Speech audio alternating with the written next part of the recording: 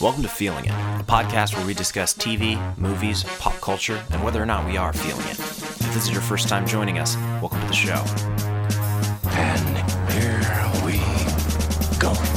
Come on, walk and talk. All right, here we go. You guys want to hear something neat? It's showtime. Hold your ears, folks. Here we go.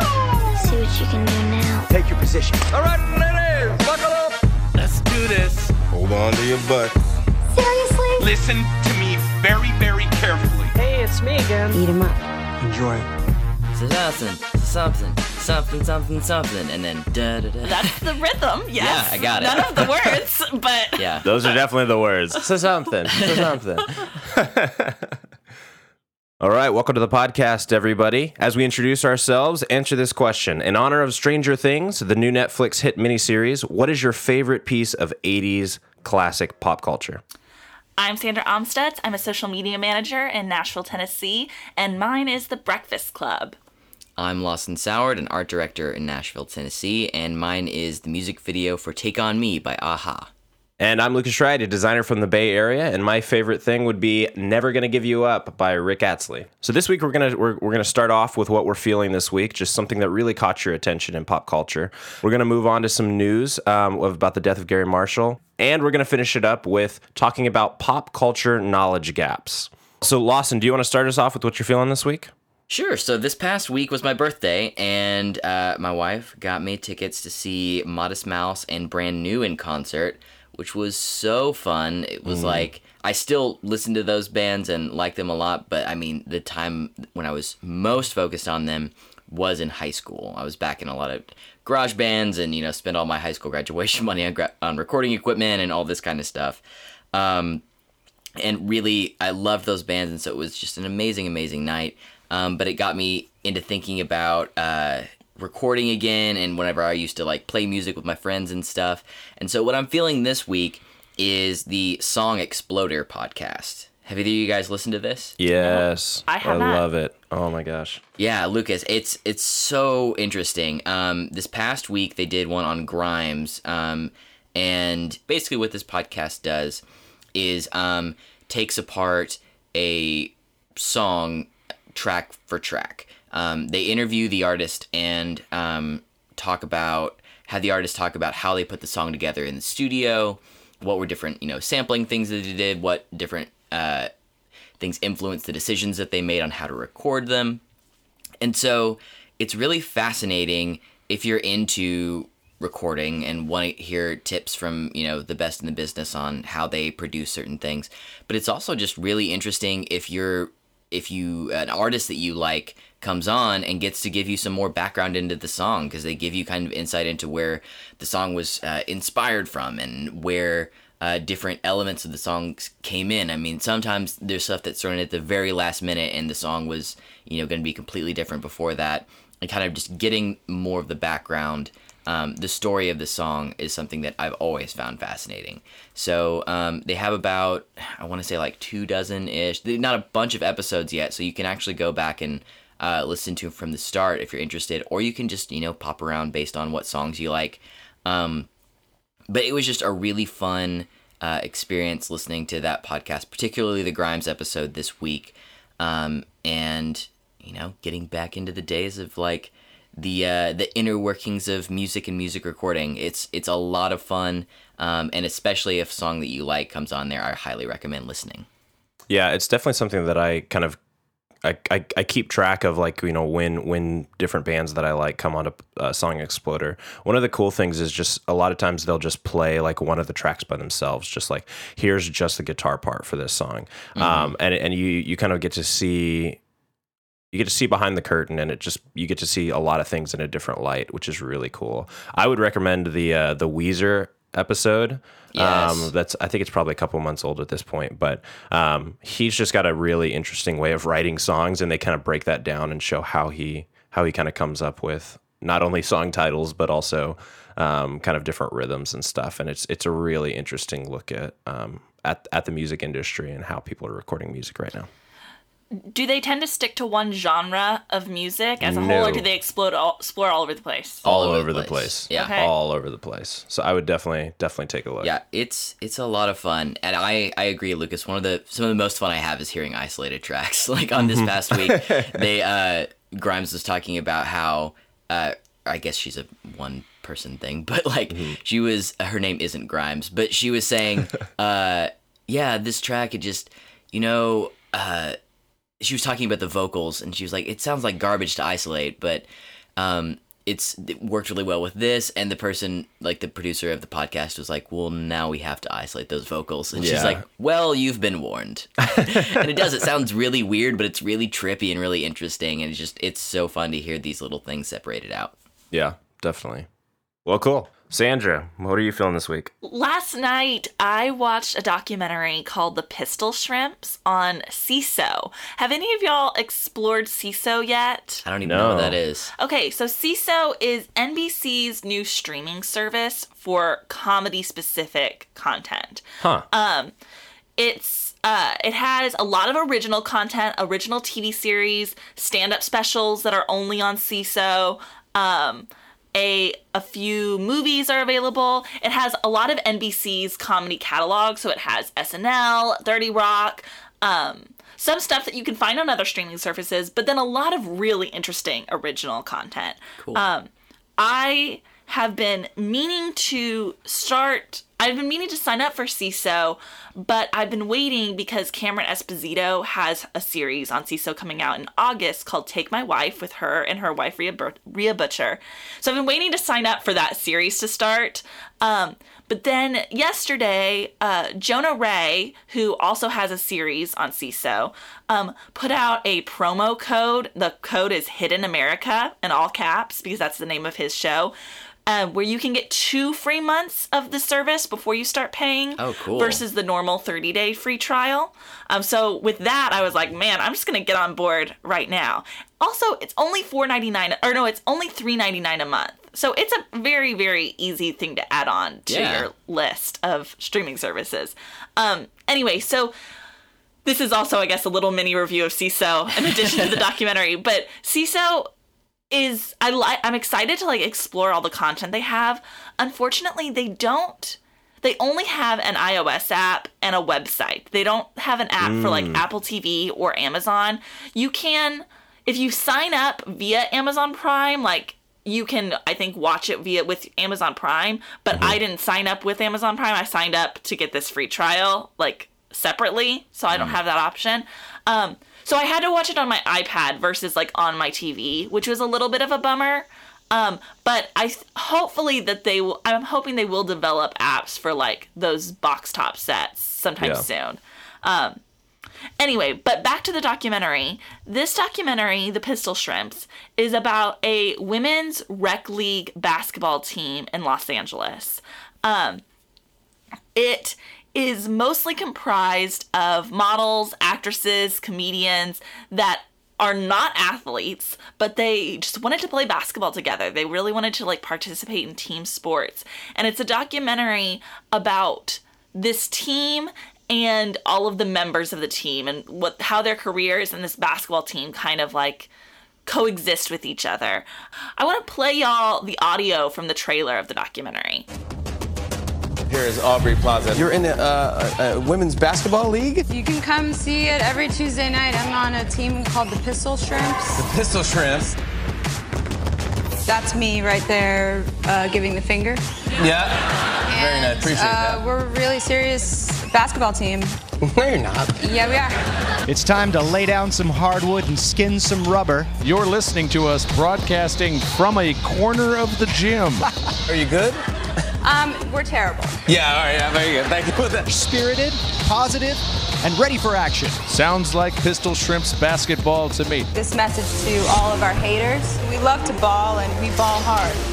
No haters allowed. You're either with us or against us, and may God help you if you're against us, because we will dunk on your ass so hard. Hey, wait, whoa, hey. So it's really just a very funny look at these women who work in the entertainment industry, which is a very cutthroat, competitive industry where you're kind of like a singular person. You're just fighting for yourself, trying to get whatever opportunity you can. And they've made a space for themselves where like teamwork is encouraged and they get to like bond and build community with people in their industry versus just being like this like cutthroat competition that you normally feel when you're auditioning constantly or like trying to book shows. It was really funny, just a really great look at like girls building something that's really fun and just for themselves.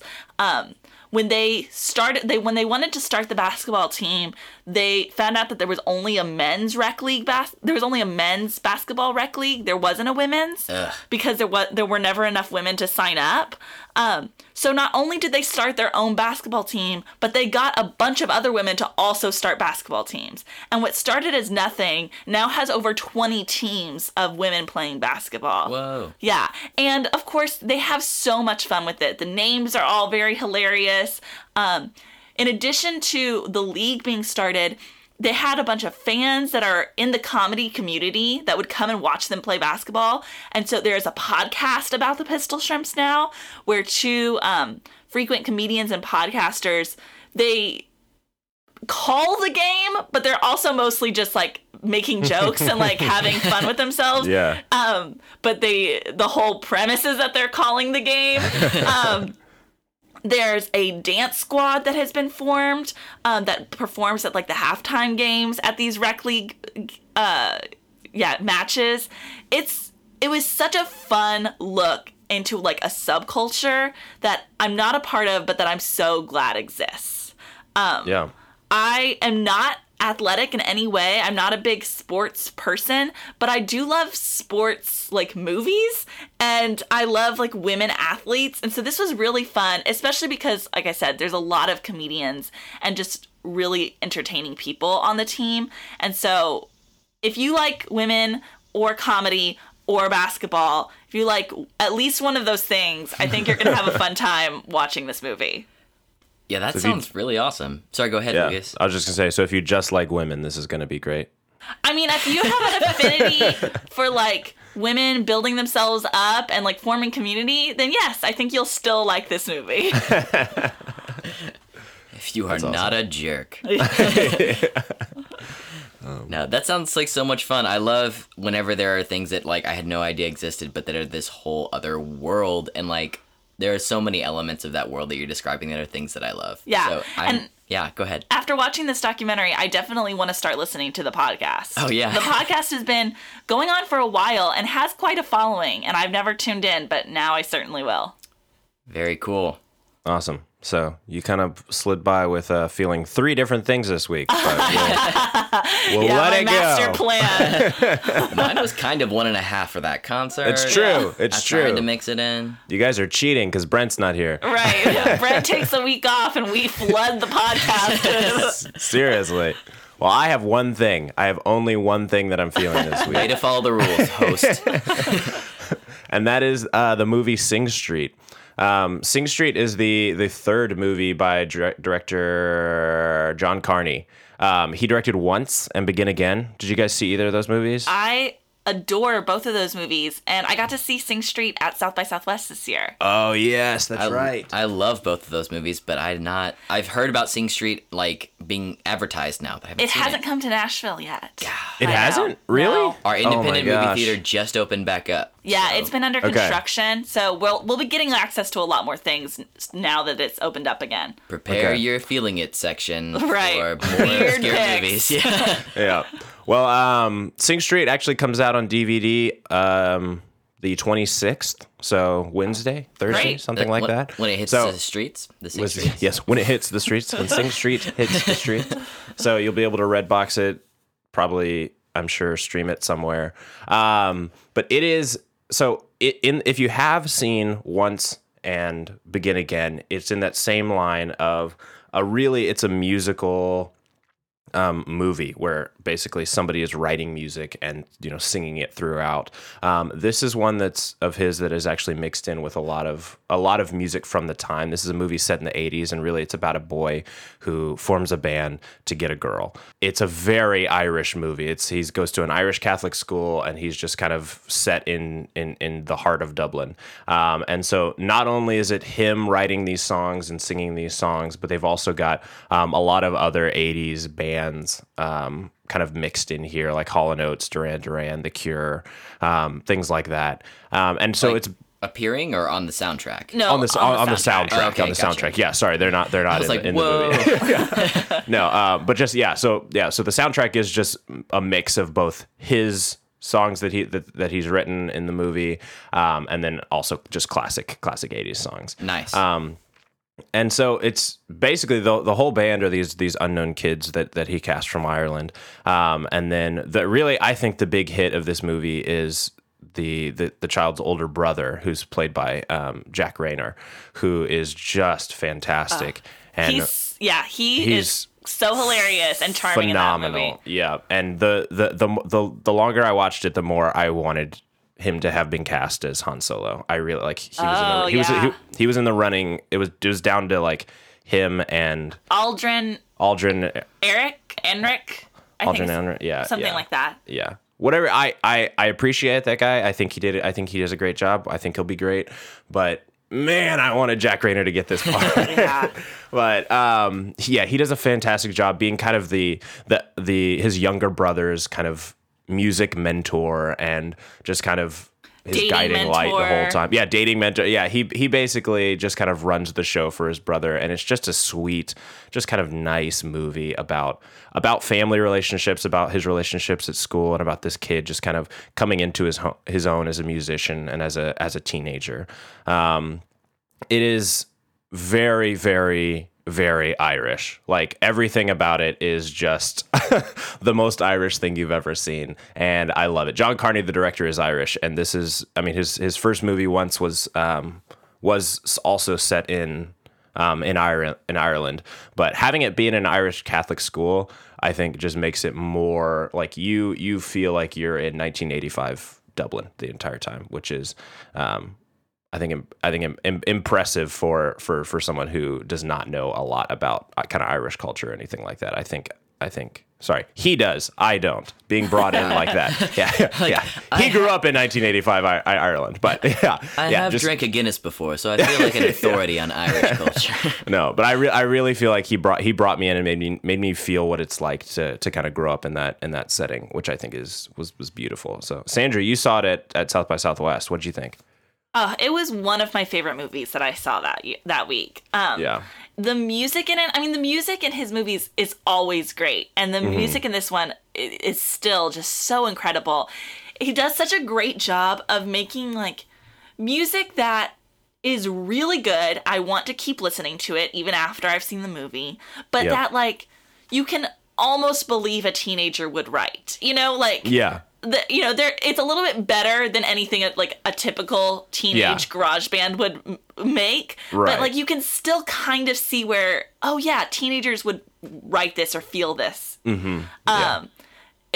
I loved the styling throughout the movie because it's the 80s. The main character is like constantly like switching his style to match different musicians that he's seeing in music videos.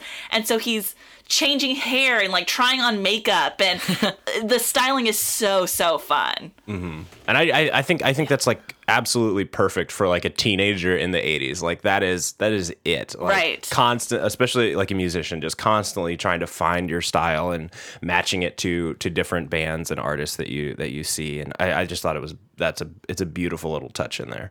I so rarely think about that. The 80s was such a rich time for different looks for bands and stuff. Mm-hmm. There's still been iterations of that now and in the early 2000s and stuff, but that feels like it was peak. Yeah. I feel like one of the things I love about like music in the 80s is that like costumes were encouraged. Right. Like it wasn't just like you wear whatever you would wear on the street, you'd wear when you perform. Like no, you would like put on a costume when you would do a concert. Yeah. And I love that. No, yeah, this movie is fantastic. It's it's a great feel good movie. Like if you're having a bad day or anything like that, this is the movie to put on. It will cheer you up in a heartbeat. So I would, so it comes out on DVD and probably streaming on July 26th. So I would definitely say check it out at some point. Awesome. Can I just say, I did not expect the question at the top of the episode to be about Stranger Things and then have the feeling it with none of us talking about Stranger Things. Well, here's the thing. I might be watching Stranger Things sometime soon. So, like, I'm excited to, like, mention it because it'll probably be one of my feeling it in the coming weeks. All right. Yeah. I watched it all, and it was amazing. Yeah. I haven't seen it yet either, so I was excited to hear you guys talk about it, and I may just be excited for another week. Yeah. It was definitely going to be what I was feeling until I watched Sing Street, and I was like, I have to talk about Sing Street. It truly is that great. Like, that it could easily replace anything that you thought you were feeling. It's so true. I can't wait to see it. Yeah.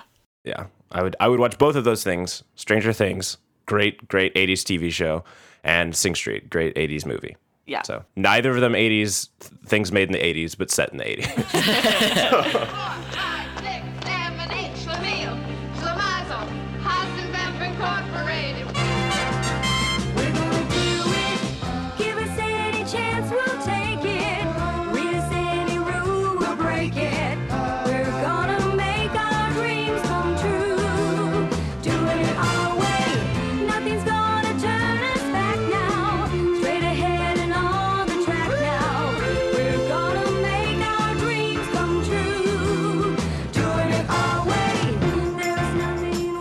Last week, we lost a really great figure in TV and film. Gary Marshall died, I believe it was on Tuesday night. For me personally, Gary Marshall is a big influence on my pop culture taste. Growing up, rom-coms were like my main source of entertainment. I would watch them constantly, and Gary Marshall's rom-coms were my favorite ones. Runaway Bride especially was my favorite movie until probably I got to like mid-college. That movie I've watched countless times in my life. It's incredibly important to me. So hearing about Gary Marshall's death was, very sad, and it made me think back on his entire career. I want to ask y'all, are there any Gary Marshall movies or TV shows that really meant a lot to you, or that you just really enjoyed? The only Gary Marshall piece of media that I've seen, I know we're going to be talking about pop culture knowledge gaps in a second, but he is definitely one for me. The only Gary Marshall piece of media that I've seen is Princess Diaries. Yeah, The Princess Diaries is such a great, I think it's such a big movie for a lot of people our age, too. I hear people, friends of mine, that quote Princess Diaries all the time without realizing, oh, Princess Diaries is such a quotable movie. One that comes to mind is when Lily, the best friend in the movie, towards the beginning is running, trying to catch Anne Hathaway on the sidewalk, and she yells to wait, and some random people turn to her and she goes, no, not you, I don't even know you. I have friends that will constantly say that quote to each other. And yeah, there's so many things about that movie that are so fun and heartwarming, and it birthed the career of Anne Hathaway, which is a big deal. Yeah. Yeah, absolutely. I have seen, of course, Pretty Woman is huge. Don't say of course. I haven't seen any of this. Well, you're right. This is your gap. That's what makes it a gap for you. Yeah. I have gaps too. Just wait. But yeah, Pretty Woman is such there's 1,000 different iterations of it, but that movie is so good. I remember watching Happy Days really late at night on TV whenever I was younger. And yeah, Princess Diaries. Most of the movies that I've seen that he's been involved in, I know I've missed plenty of his rom-coms, but all the rom-coms that I've seen that he's made have been just really good, really stuck with me. Yeah, in his later years, he made those holiday rom-coms that were not well received. Valentine's Day, New Year's Eve. And Mother's Day. Yeah, I haven't seen Mother's Day, but I saw Valentine's Day and New Year's Eve. Valentine's Day was not good, but New Year's Eve was actually really charming. There wasn't a lot of substance to it, but it was definitely like an easy thing to watch and it was really fun. There's like one of the plot lines in New Year's Eve is this December-May romance. Well, romance is a strong word, but between Michelle Pfeiffer and Zac Efron. And that had me so hooked. And so there's a lot to love, I think, on that movie. And it's a great movie to put on. I find that it's a great movie to put on the TV on New Year's Eve day when you're like decorating and getting ready to go out for the night. You decorate for New Year's? Oh, we go hard on New Year's. And so You're just going to have your pictures look bland with no decorations? yeah, we photo booth walls every year. Okay. Get on board. Yeah, so that's one that I will defend. I won't defend his others that are late in life, but overarching, his career is so impactful to like so much of pop culture. And one of the big things is the stars that he discovered and like brought to us.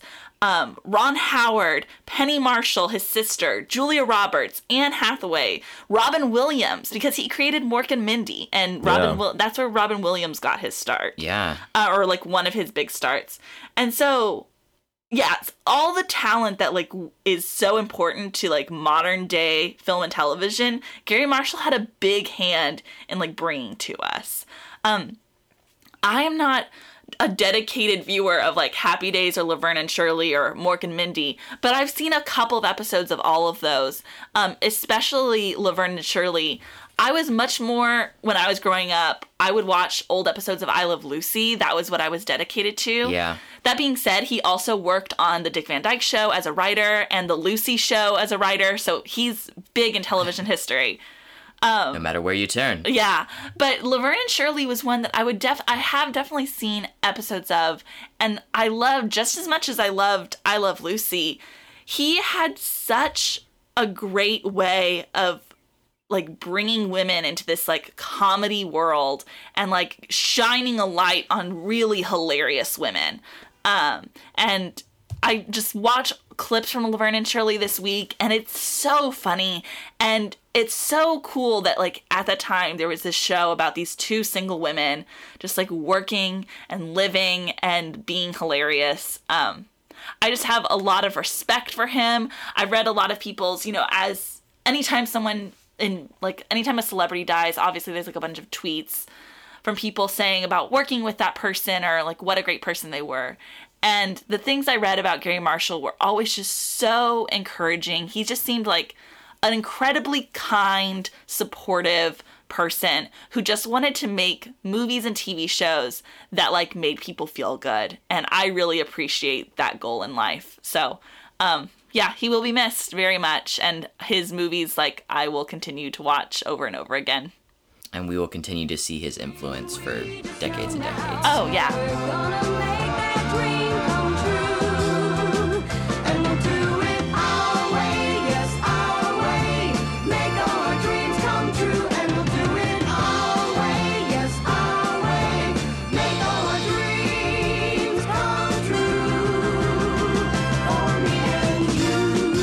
All right, so to get to our main topic today, we're going to be talking about pop culture knowledge gaps.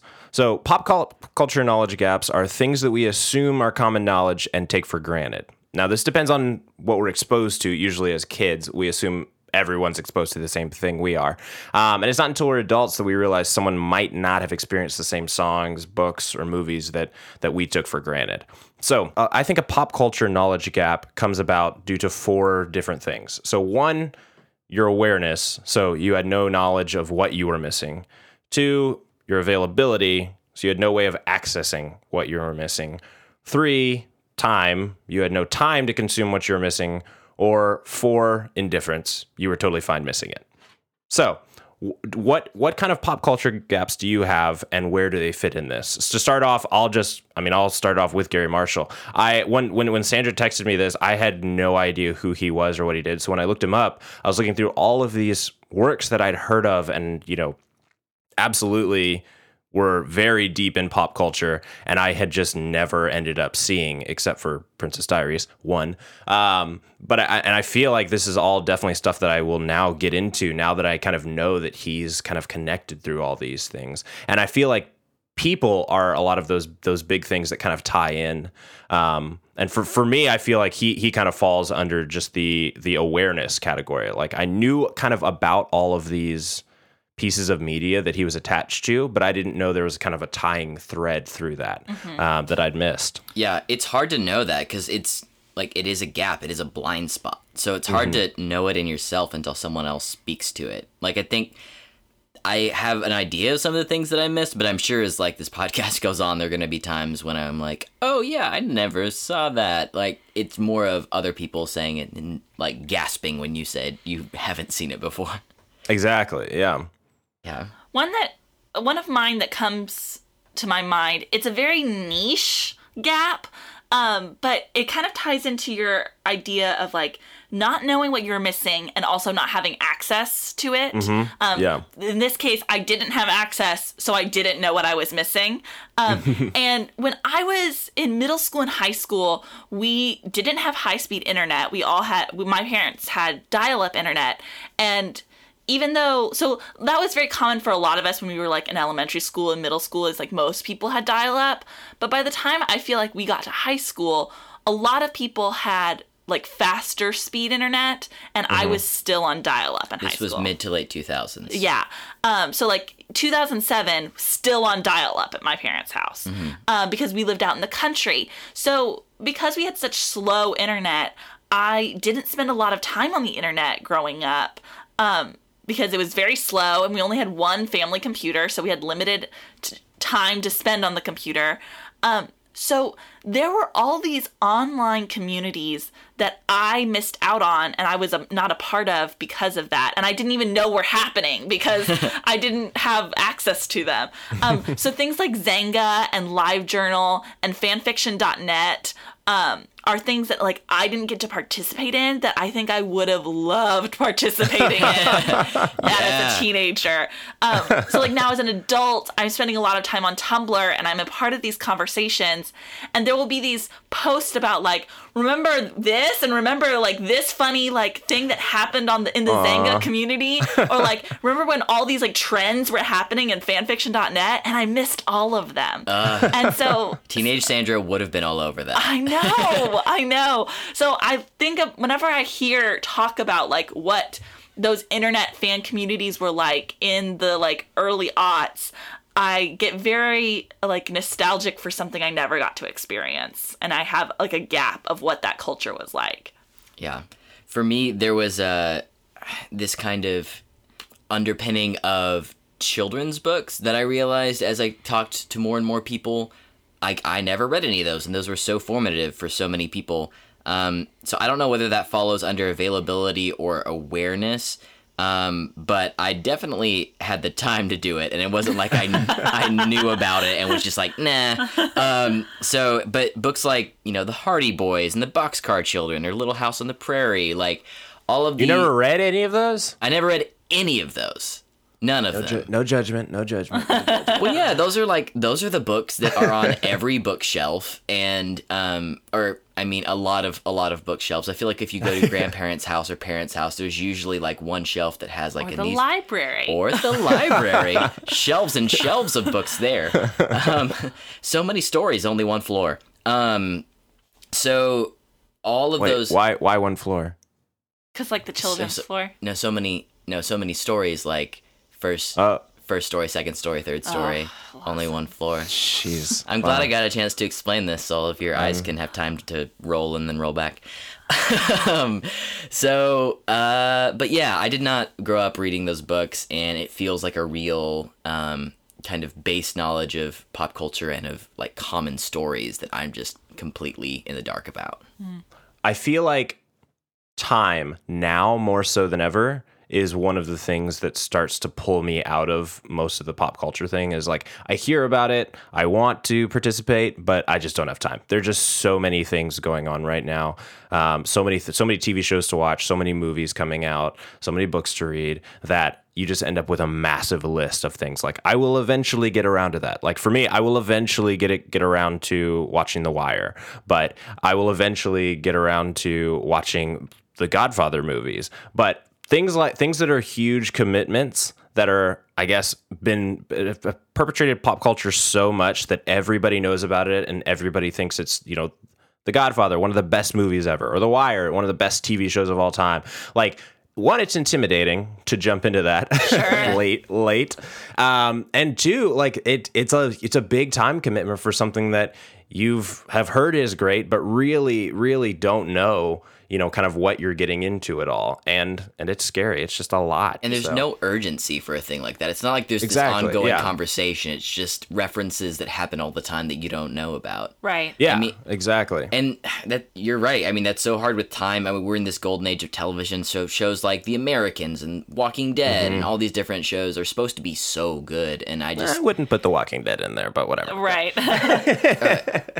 Yeah, a lot of people do have time for The Walking Dead, but for me, I was just like, I watched the pilot, and I was like, no. And then later on, everyone said, it's amazing, like, oh, I should catch up, but now I'm like, 40 hours behind? Like, Yeah. One that, like, fits into sort of, like, the time and the indifference for me is the Lord of the Rings series, the movies shut your and mouth. the books.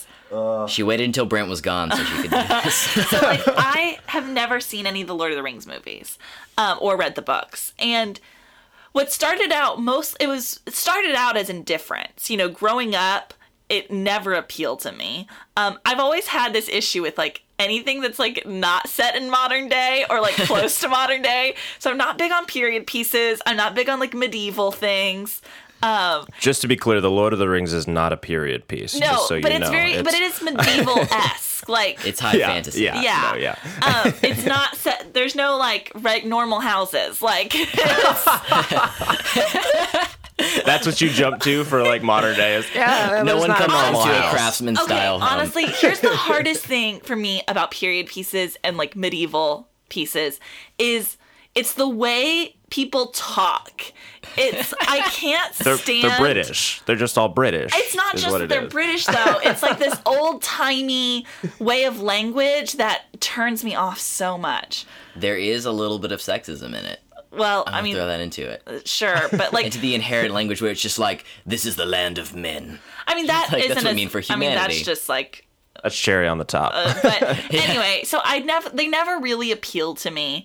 So I never made a point to watch them. And now as an adult, I probably could get into them. Like, if I sat down and watched them, I probably would really like them. But they're so long that to, like, sit down and watch all three seems like such a time commitment. 12 hours. Yeah. That I could be spent watching, like, new TV shows that are out. So yeah, that is a big one for me. How do you feel about, like, the pressure? Because I feel like every time anybody, you know, I guess exposes one of your gaps, there's an immediate of, oh my gosh, you have to see this, you have to watch it now kind of a thing. Yeah. And if it's not something that you've, you know, have been aware of or just, you know, haven't had time to, like, how do you take that? I mean, I feel guilty, but I'm such a people pleaser. Like, no one is surprised that I feel guilty in that scenario. But movies like classics of cinema, like older, more established, like Citizen Kane and those kind of things. Mm-hmm. If someone says, or if they're talking about it in conversation, like, oh, I never saw that, and they're like, oh, how do you? I do feel really guilty. But especially movies like... Wait, have you not seen Citizen Kane? I've not seen Citizen Kane. Okay. How do you live with yourself, Lawson? I don't know. I don't know. Citizen Kane, I wouldn't say you need to see it, but it is surprising that you haven't, just because, like, I've saw it through so many, like, film classes or, like, high school. Like, we were required to watch it in high school. Yeah, I mean, we didn't have any film classes when I was in high school. I think I was in one film class in college where we were supposed to watch it, and I, like, missed that week. Like, okay, it's been weird that I've missed it, and it's something that's been on my list. But also movies like I have never seen Schindler's List, which is something that's very, like, it feels important, and it feels like most people have seen it, and whenever they see it, they're kind of, like, changed. And so if you haven't seen it, it's like there's this perception that it's impossible for you to have enough perspective about this very important subject. And so, but it's hard. It's hard. Like, when are you sitting down on a Saturday night and be like, all right, let's watch a movie about the Holocaust? Yeah. So, my wife and I sometimes, like, try to set aside time for that. Like, whenever we we're talking about the movie Hotel Rwanda, which I had seen and she hadn't. Yeah. And she was like, I feel like I need to see Hotel Rwanda. I was like, yeah, you kind of do, but like, I'm not going to tell you have to do that tonight. Yeah. And so a couple weeks later, she's like, I think I'm up for it. I'm like, all right, let's do this. It's just hard to sit down and take that time, but they're movies that do feel very important and feel like a real gap when you haven't seen them. Mm-hmm. Right. Yeah. And I think a lot of those things are, I mean, the reason they are big in pop culture is because they are kind of life-changing and kind of emotional, movies and TV shows and things like that. But jumping into it knowing that that's what you're about to go into is very difficult. My example is not going to be as like meaningful as Lawson's that I just talked about. But I think it is interesting when you have a pop culture gap and then you try to go back and like catch up on stuff. So like you said, mine, I really can't think of anything further of a different than example than what you just said. But like I had very strict parents growing up. So I wasn't allowed to watch really anything with sex in it. Like my dad wouldn't even let me watch Friends in high school because like they have sex with each other. But so I missed out on a bunch of like high school sex comedies that like probably a lot of my peers saw. Like American Pie and stuff like that? Yes. So like I remember in like college going through and like watching a bunch of movies that were not good, but that I just felt like I needed to watch because everyone else saw them when they were in high school, and I wanted to be in the know. Yeah. So like American Pie, Not Another Teen Movie. What's the other big one? All the movies parodied in Not Another Teen Movie. Right, all of those. Cruel Intentions was another one. So like all of these, like super like gross out movies that I just wasn't allowed to see. Mm-hmm. Oh, my parents, I feel like that is part of it. I don't know if that would fall under availability. And I know that these are kind of our own constructs for categories, but it's helpful for talking through it. But I think availability is what fits into this. Or I also call it access. Like I didn't have access to those movies, or I didn't have access to the internet, Right. So like my parents wouldn't let me watch, at the time, what I thought was going to be the next Power Rangers called VR Troopers. But it's just like a complete ripoff of Power Rangers and no one even remembers it now. Or Teenage Mutant Ninja Turtles, which was huge and continues being a huge Michael Bay franchise and everything. But they gave the same reason for both of those forbidden shows, which was they're of the devil. Like they were like VR Troopers, they say something like the power of darkness and power, like the bad guys like dark forces give me power, and they're like, that's Satan. Right. And then with Teenage Mutant Ninja Turtles, they were like, the sensei rat Shredder says, trust in yourself, rely on yourself, kind of talking about a little bit more Eastern stuff because it's like Eastern karate, like they know philosophy. And so they're like, they're talking about relying on yourself, not relying on God. Yeah. And so the house I grew up in was like definitely religious and definitely conservative, but like boycotting stuff like that wasn't really their style. And so it was really interesting realizing that later in life and then going back and asking my mom about it. And I was like, that was a pretty thin argument. And she was like, yeah, I just didn't want to buy you more plastic toys. Well, I definitely wasn't allowed to watch Sailor Moon for like religious reasons. Yeah. I can't as an adult tell you what those reasons were. They don't make any sense to me, but I know that there were reasons that had to do with God that I wasn't allowed to watch Sailor Moon. Try confronting your parents about it now, because they may just, like, get honest. Right. Like, you were going to ask for that action figure for a week and then ruin it, and I did not want to buy it. I was just going to say, I feel like one of those things that ends up, like, kind of like what you said, of, like, coming back and, like, experiencing it later and things like that. With Pokemon, for me, I wasn't not into it at all as a kid, and now with Pokemon Go kind of flooding the market, I've kind of started playing it, but I still have zero interest in learning about Pokemon and going back and, I guess playing the games, or I don't know, I guess there was a TV show. I still have zero interest in Pokemon, but I am interested in this one game that came out. So, taking a piece of that culture, and kind of embracing that, but not, disconnecting it from anything that came before it. And so I'm curious as to, how that works with like people who have seen the new Ghostbusters but have never seen any of, are completely disassociated from anything that happened before and things like that. If that is something that kind of fits in that pop culture gap for people. That is a great question. Before we jump into it, on the note of Pokemon. Oh, yes. There were a lot of other Pokemon things that came out, not Pokemon things, but things that were so similar. Like there was a show called Yu-Gi-Oh! Dragon Ball Z. There was a show called Digimon. Well, Yu-Gi-Oh! And Digimon were both like direct Pokemon ripoffs. Like Dragon Ball Z, like they all fall Walmart into brand like version. anime, but they were both like you collect monsters.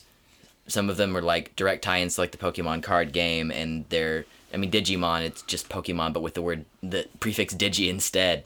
And whenever those came out, like, I was such a malleable, like if you put a commercial on for a Pokemon thing, I wanted to buy it. Like, they totally had me hook, line, and sinker with that, but even I somehow had the insight to be like, those are just corporate ripoffs. Like, I'm not interested. I'm not going to, like, watch Yu-Gi-Oh! Or Digimon or give any of my time or money to that. Like, that's a fad. That's garbage. That's going to pass. Meanwhile, I'm, like, buying 18 Pokemon to card decks. So, just wanted to touch on that for Pokemon. But, yeah, it's talking about things where we missed it in the past, and now it's kind of because we have nostalgia culture coming up and everything.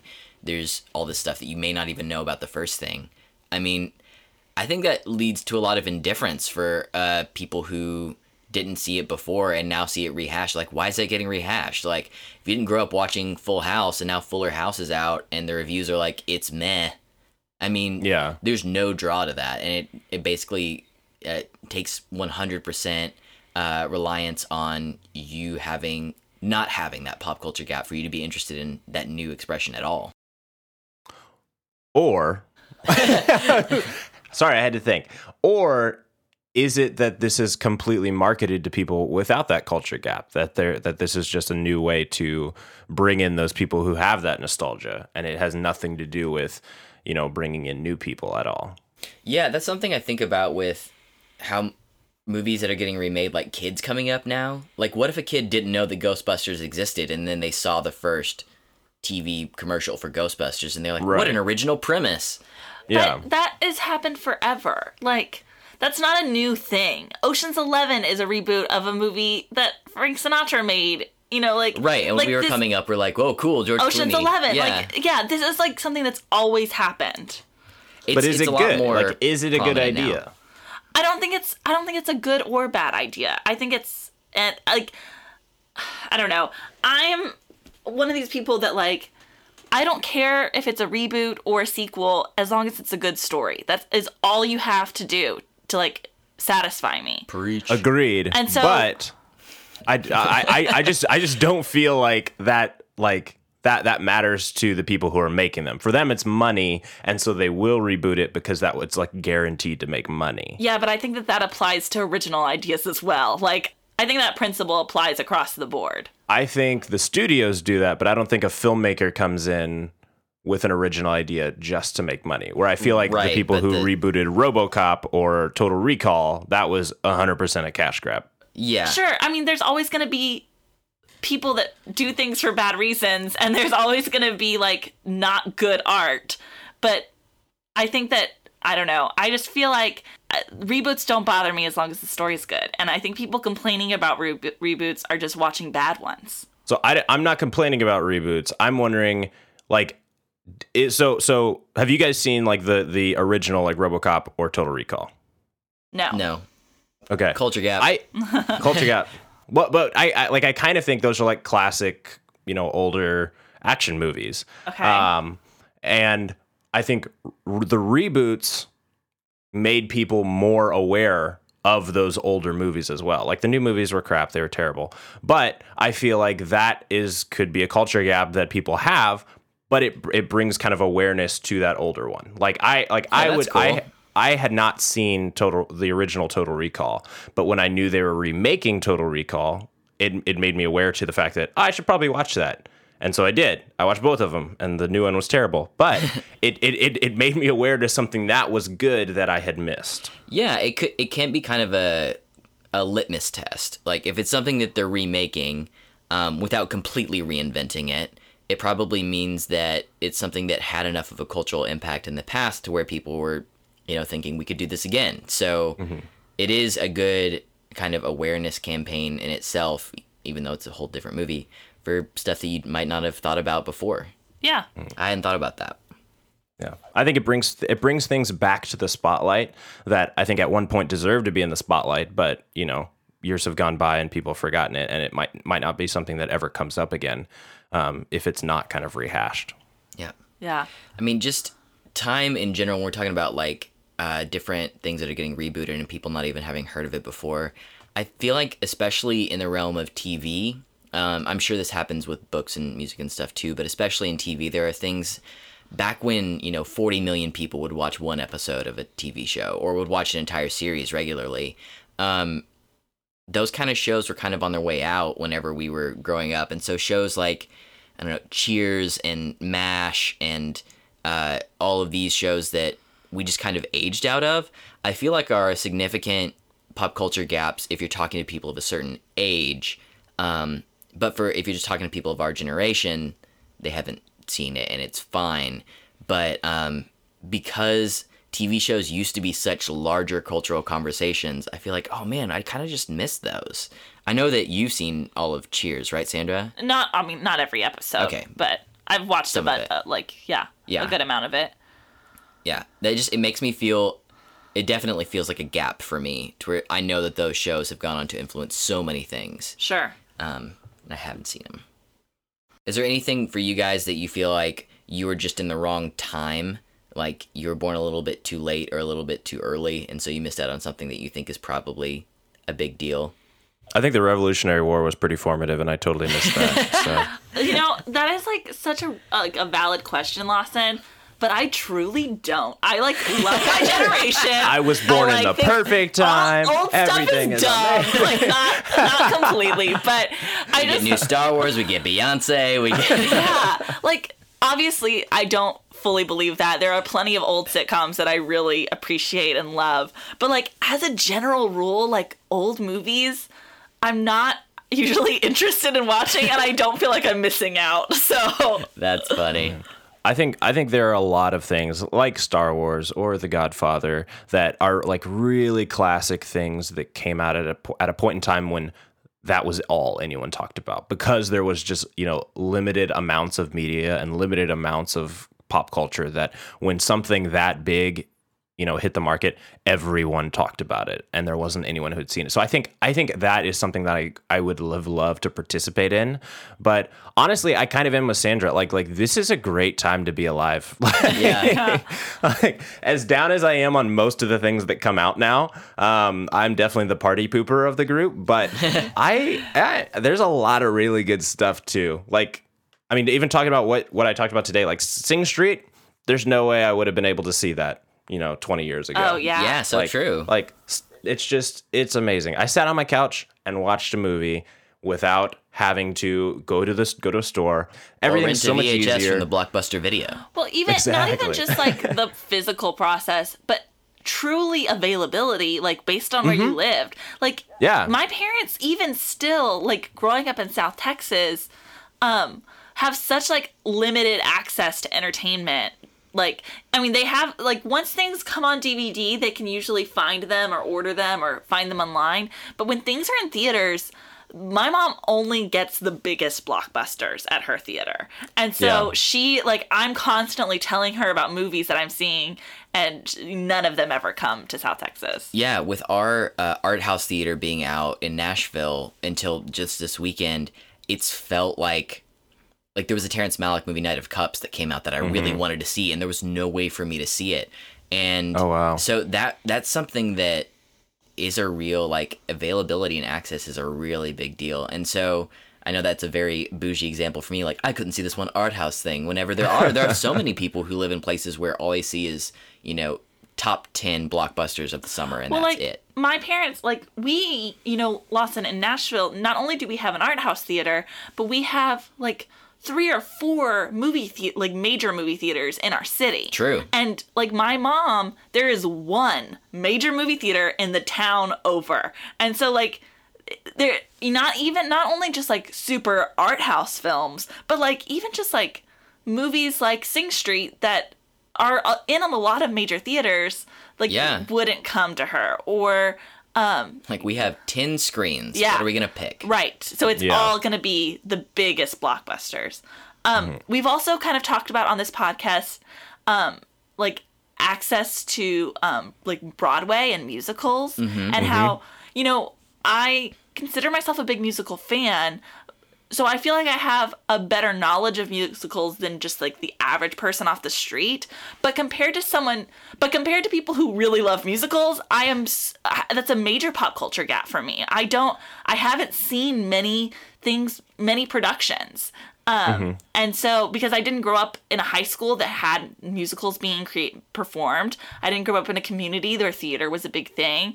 And I've never been to New York, so I've never seen like a Broadway show. Yeah, like if you had grown up in New Jersey or some place like even where you could drive to New York, you probably would have seen several at this point. Right. So that like, even though I'm a big fan of musicals, I consider that a major pop culture gap for myself. And I just think we're at a point where like, there is so much pop culture. There's so many different niches of pop culture that we're getting to the point where, you know, everyone has their own thing. And I think it's going to be a lot less surprising in the future when somebody doesn't share your knowledge of something. Absolutely. You ready for a heavy-handed metaphor? I feel like Here we go, Lawson. I feel like we've gone from a water cooler society of pop culture to a LaCroix society. So it's like... And we're done. All right. That wraps it up. And we're done for this week. You can find me on Twitter. No, but it's so much more like you can take your own thing with you and, you know, you might like the same flavor as somebody else, but everyone has their individual cans that they're going from place to place with. They're not all going to the same thing, drinking out of the same water tub and talking about stuff whenever they get there. So like even the phrase like water cooler show was so much... feels antiquated now. I mean, I feel like fewer offices do have water coolers, but I've only worked at a couple of offices, so I can't. Those shows, I think, definitely do still exist. Game of Thrones, Walking Dead are two big ones. American Crime Story was one this year for sure. Yeah, Beyonce, I think, is a big figure. Like, whenever she comes out, like, everyone talks about anything she puts out. I think it's still there, but it's definitely dwindled, and it's not, like... the main focus that it used to be. Agreed. Yeah. For sure. Well, cool. Well, no one can top my metaphor, so let's just wrap it up.